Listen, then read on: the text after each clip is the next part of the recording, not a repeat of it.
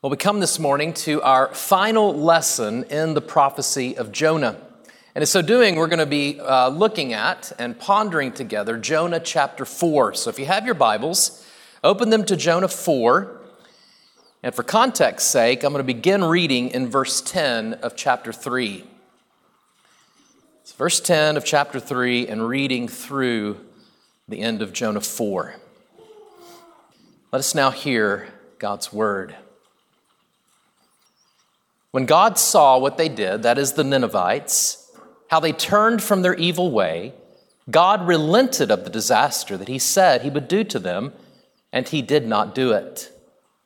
But it displeased Jonah exceedingly, and he was very angry. And he prayed to the Lord and said, "O Lord, is not this what I said when I was yet in my country? That is why I made haste to flee to Tarshish.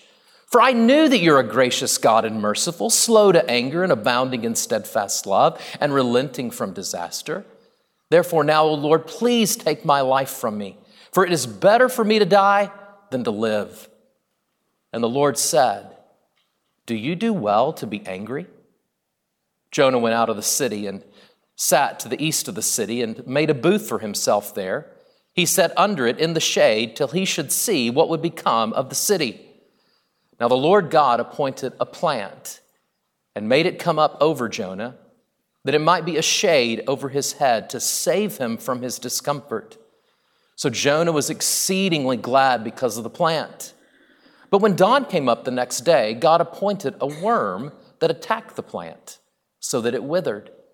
When the sun rose, God appointed a scorching east wind, and the sun beat down on the head of Jonah so that he was faint. And he asked that he might die and said, "It is better for me to die than to live." But God said to Jonah, "Do you do well to be angry for the plant?" And he said, "Yes, I do well to be angry enough to die." And the Lord said, "You pity the plant for which you did not labor, nor did you make it grow, which came into being in a night and perished in a night. And should I not pity Nineveh, that great city, in which there are more than 120,000 persons who do not know their right hand from their left, and also much cattle?" This is the word of the Lord.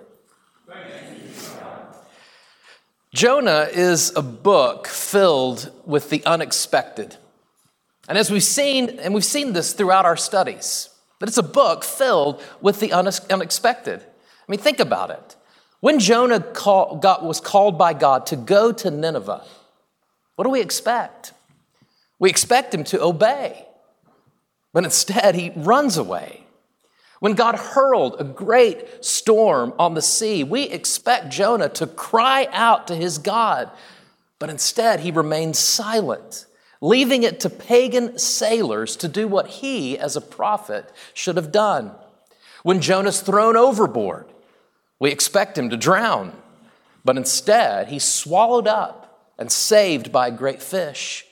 And then when Jonah finally goes to Nineveh and preaches God's word of judgment, what do we expect? Well, we expect the Ninevites to reject it. Yet amazingly, in response to Jonah's message, the Ninevites believed God and repented. And because they did, God relented. As we read in verse 10 of chapter 3, when God saw what they did, how they turned from their evil way, God relented of the disaster that he said he would do to them, and he did not do it. You see, the pronouncement of divine judgment always contains the promise of divine mercy. Mercy that can only be received through faith-filled repentance. And because the people of Nineveh repented, because they turned from their sin so as to turn to God, God showed them his great mercy. And in light of what God did in Nineveh, how do we expect Jonah to respond? We expect him to rejoice in the fact that the God who had shown him great mercy had now shown that very same mercy to the city of Nineveh. We expect Jonah to be exceedingly glad, but instead we find him exceedingly displeased and angry. Now, if we were literary critics, The word we'd use for the way this book ends is the word anticlimactic. For after all the amazing things that we've seen in this book, to now have it end in this way is just a bit disappointing. It's a letdown to see this prophet who's experienced so much of God's saving grace personally, and now in the lives of others, to see him at the end basically throwing a temper tantrum like a spoiled child, to see him raging at God and at Nineveh. This isn't the ending we expect, yet it's the ending we get. And because the book of Jonah is Holy Scripture, it's the ending we need. An ending meant to challenge us and to change us, to change our Jonah-like hearts. Now, in considering this strange ending, this unexpected ending, I want us to focus on two things in particular: the reason for Jonah's anger and the remedy for Jonah's anger.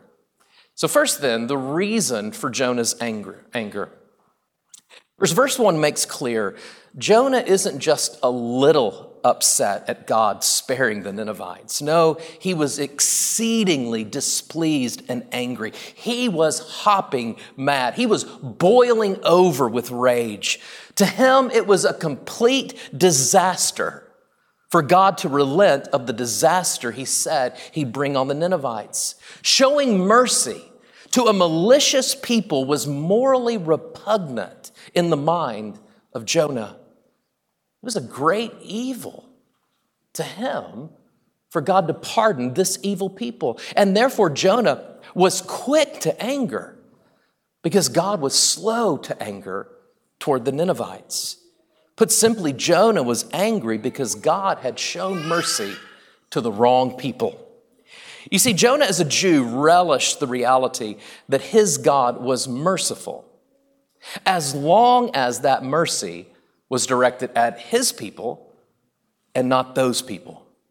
But as soon as God showed mercy to them, Jonah no longer relished it. No, he raged against it. And what's interesting here is that Jonah from the outset had a feeling, sort of a gut feeling, that his merciful God would actually show mercy to the wicked Ninevites. He says as much at the beginning of his prayer in verse 2. "Oh Lord, is this not what I said when I was yet in my country? That's why I made haste to Tarshish. I knew you would show them mercy. I just knew you were going to do something like this, that you would actually show your covenant mercy to a corrupt people. That's why I ran. I didn't want to see you make the mistake that you've now made. But now you've made it, and I am rightfully angry. Angry because your mercy knows no bounds." Now again, Jonah had no problem with God being merciful as long as his mercy was reserved for Israel. For when he prays, "I knew that you're a gracious God and merciful, slow to anger and abounding in steadfast love and relenting from disaster," he's actually quoting back to God, God's own self-revelation. And in particular, the self-revelation God had given to Moses. We remember the story in Exodus, how God, rather than destroying Israel after they engaged in idolatry with the golden calf, what did God do? He threatened judgment, but he showed them mercy. He forgave them. Israel had broken covenant with their God. Yet God in his mercy renewed his covenant with his sinful people. And in light of this, in light of what God did, Moses asked God boldly, "Show me your glory." To which God responded, "It's fatal to see my glory face to face. So here's what I'll do. I'll hide you in the cleft of the rock so that when my goodness passes by, you won't see my face, but only my back." And that's what happened. For in Exodus 34, we read how God's goodness passed before Moses. And as it did, God proclaimed his covenant name, Yahweh, Yahweh, a God merciful and gracious, slow to anger, and abounding in steadfast love and faithfulness, keeping steadfast love for thousands, and forgiving iniquity, transgression, and sin, but I will by no means clear the guilty. In declaring his name, God was saying, that he's both loving and just, that he both forgives and punishes sin, that he's both holy and compassionate. And this is indeed a mystery, one that finds its ultimate fulfillment and full expression only in Christ who bore the wrath of the holy God so that the mercy of God might flow to all who believe and repent. But in the days of the Old Testament, it remained a mystery how God can be both just and merciful. Yet even though it was a mystery, Israel continually experienced this mystery in their covenant life with their God. For so often, Israel deserved judgment for their sin. Yet time and time again, God showed them his undeserved mercy. And they knew this. Jonah knew this. But in knowing it, he and Israel began to take God's mercy for granted. They began to see God's mercy as somehow deserved, which is an oxymoron. Deserved because they were Israel and not Gentile dogs like everybody else. The rest of the world, well, they deserve judgment. But Israel deserves mercy. And therefore, God was expected to show it to them and withhold it from everybody else. And therefore, when God had the audacity to show mercy to Nineveh, to Israel's bitter enemies, Jonah was angry. He was angry that God wasn't acting in the way Jonah thought he should. Jonah was good with God as long as God remained a God in Jonah's image. He was happy with God as long as God met his expectations. But as soon as God didn't, Jonah's glad pleasure in God turned into mad displeasure. And here he gets so angry that he wants to die. He's basically saying, if you're not going to be the God I want you to be, then life's not worth living. If you're not going to meet my expectations, then I don't want to have anything to do with you. I don't want to live in a world where you act like this. Now, at one level, we can call it the national level, Jonah's anger seems justified. For in his mind, the saving of Nineveh, God sparing Nineveh, was a threat to Israel. If Nineveh, which was the capital city of Assyria, was spared, then Israel's welfare could be in danger. Because again, Assyria was Israel's cruel enemy. And because Jonah cared for Israel's safety, it made no sense to him that God would show mercy to Israel's enemies. But rather than trust God with his concern, he raged against God. And in raging against him, Jonah was accusing God of being unjust and uncaring toward Israel. How can you care for us if you also care for them? God, you need to get your priorities straight here. And you really see what's happening if you really listen to what Jonah's saying. You see, his anger was actually revealing something about his heart, and in particular, the idols of his heart. It was revealing his ultimate loyalty and love, which weren't for God, but for his country and his race. Which means Jonah only saw God, related to God, as a means to an end. That end being Israel's protection, preservation, and pleasure. God's forgiveness of Nineveh was a threat to Israel. So if Jonah had to choose between God or Israel, who is he going to pick? Israel. He loved Israel more than he loved the God of Israel. Now, was it wrong for Jonah to love his country? Is it wrong for us to love our country? No, love of country is good. But because we're sinful, what's naturally good can become exceedingly evil. When love of country, love of political or economic or military interest usurp and replace our love for God, which is to always be our first love, then that love for country or our political persuasion or whatever it might be can become and does become idolatrous. For Jonah, all that really mattered was his and Israel's comfort and protection. And in order to maintain this, Jonah believed that God was obligated to judge Nineveh. That's why Jonah was rooting for Nineveh's destruction, because all he cared about was Israel's welfare. And the same can be true for us. When we care more for our own comfort and protection, our own national, political, or racial interest, when we care more for these things than we do the good of others, the salvation of others, well, all we're doing is walking in the way of self-centered Jonah. We're sinning like Jonah. And in so doing, we're revealing that our fundamental identity is more rooted in self than it is in Christ and His compassion. And you see, in substituting country and race for God, Jonah was actually forgetting the very call God had originally placed on Israel. God had called Israel, showed compassion to Israel that Israel might what? Bless the nations with the very compassion that God had first shown them. But Jonah forgot this. He cared only for his people, so much so that the rest of the world could burn. And so when Nineveh didn't burn, Jonah burned in anger. He threw a self-centered, self-righteous temper tantrum. And after everything God had done for him, we kind of expect God's had enough. God's finally going to take this old prophet out.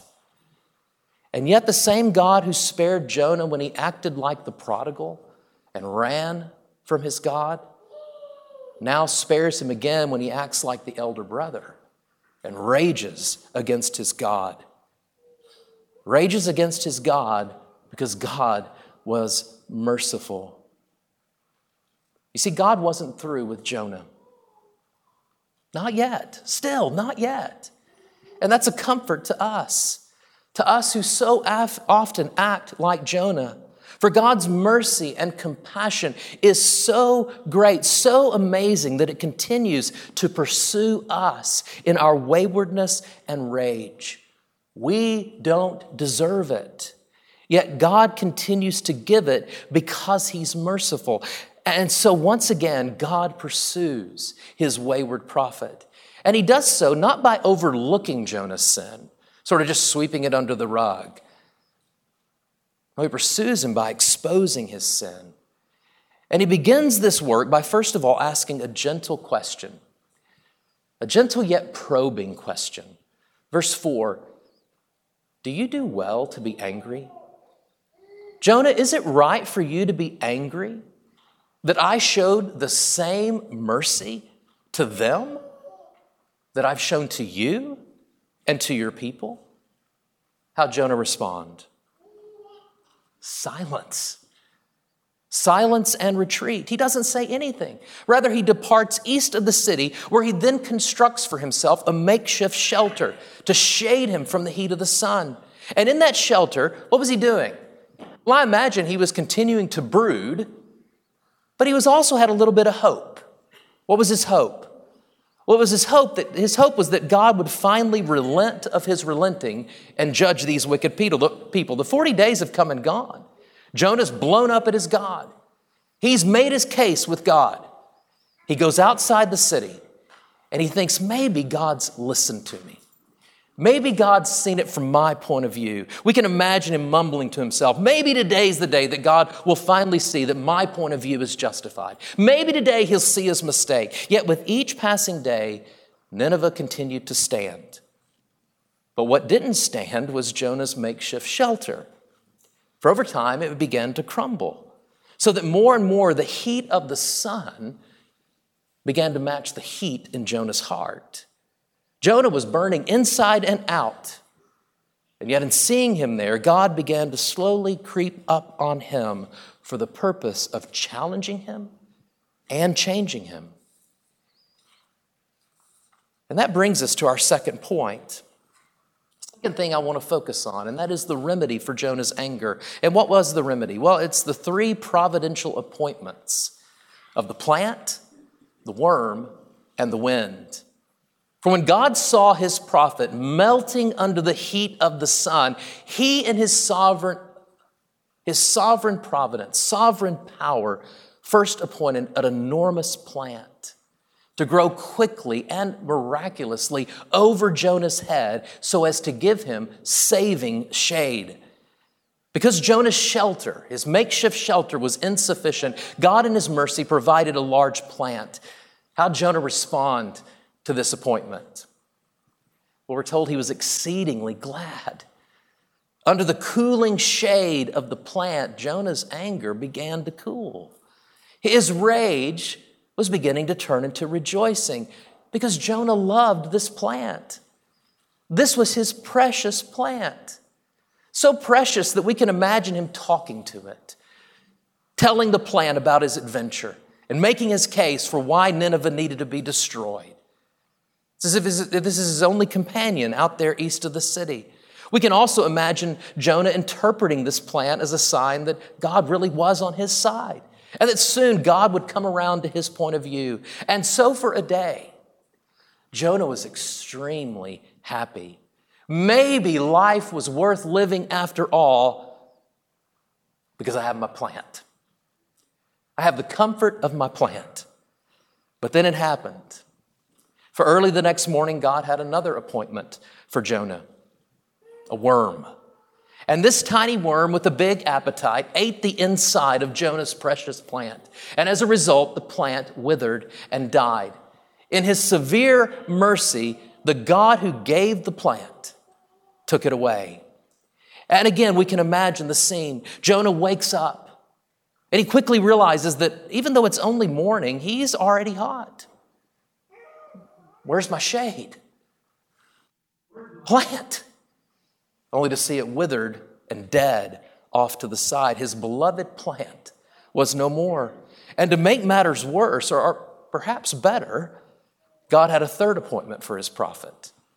It was a scorching east wind, a wind that came as the sun rose in the sky. And this wind was so harsh that it made Jonah feel as if he were in a furnace, literally in a furnace. He began to suffer sunstroke. He became faint.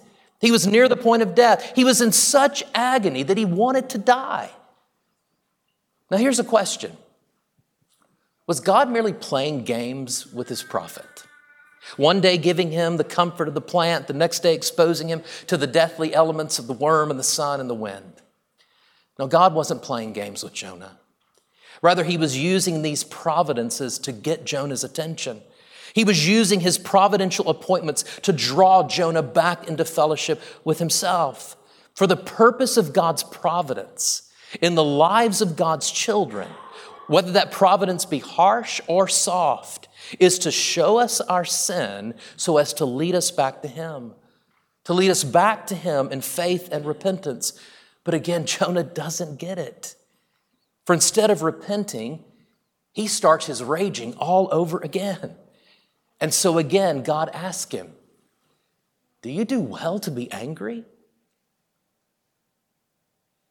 But notice this time, God didn't leave the question open-ended. Rather, he added specificity to it. Do you do well to be angry about the plant? Because again, the providence of the plant as well as the worm and the wind were God's lessons to bring Jonah to this point where his eyes might finally be opened. Jonah, is it right for you to be angry about the plant? Yes. Yes, shouts Jonah. I do well to be angry, angry enough to die. If you're going to take away my precious plant, I don't want to live. If I can't have my little comfort, I just want to die. Jonah wanted to be done with God, but thankfully God still wasn't done with Jonah. And so he presses in further in these final two verses. He presses in to show Jonah his inconsistency so that in seeing it, he might repent and return to his God. You can just hear the scene going something like this. Jonah, says God, Let's think about this for a moment. You pity a plant you didn't sow or tend, a plant you didn't cause to grow, a plant that was only here for one day. You pity your plant. So if you pity this insignificant plant, isn't it right for me to pity this people? Shouldn't I pity that great city in which there are 120,000 persons made in my image? Persons who don't know their right hand from their left. That is, people who don't know right from wrong apart from me. If you think it's right for you to pity a plant, isn't it right for me as the creator of all things to pity them and to pity even their animals? If you're passionate about a plant that protected you from the burning heat of the sun for a day, isn't it right for me to be compassionate for them by protecting them from my wrath for all of eternity? And it's at this point, with this question, that we expect Jonah to fall on his knees and confess his self-centeredness, to confess that his view of God's compassion has been too narrow and self-focused. But that's not what we get. Rather, we're simply left with God's question and Jonah's silence. In the end, we get no answer from Jonah. Did he ever get it? Well, we can hope he did because we have this story that must have come from him. But at this point, we don't know. All we're left with is this unanswered question. But you see, that's the point. For at the end, God's question is no longer posed just to Jonah. It's also posed to you and to me.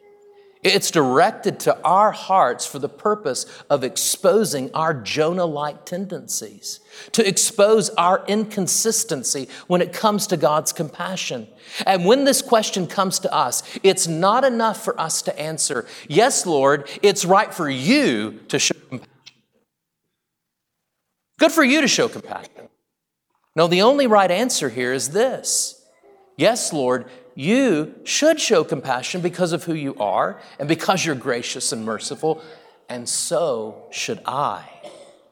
If I belong to you, if I'm a recipient of your saving and forgiving compassion, then I am to be compassionate toward others. My friends, God is compassionate. He's the divine philanthropist. He's the lover of humanity, sinful humanity. And in his love, he's shown his compassion to us. And he's done so in a way that far exceeds the compassion he showed to Jonah. Yes, Jonah knew God's compassion through the great fish. But we know God's compassion through the cross. Where in Christ, the just God judged and punished all our sins so that we might be forgiven. God's promised just judgment has fallen, and it's fallen on his Son. And it has so that God's mercy might flow to us. On the cross, Jesus took the full heat of God's judgment that we might know the shade of his mercy and forgiveness. In Jesus, God wept over us and suffered for us who were sinners.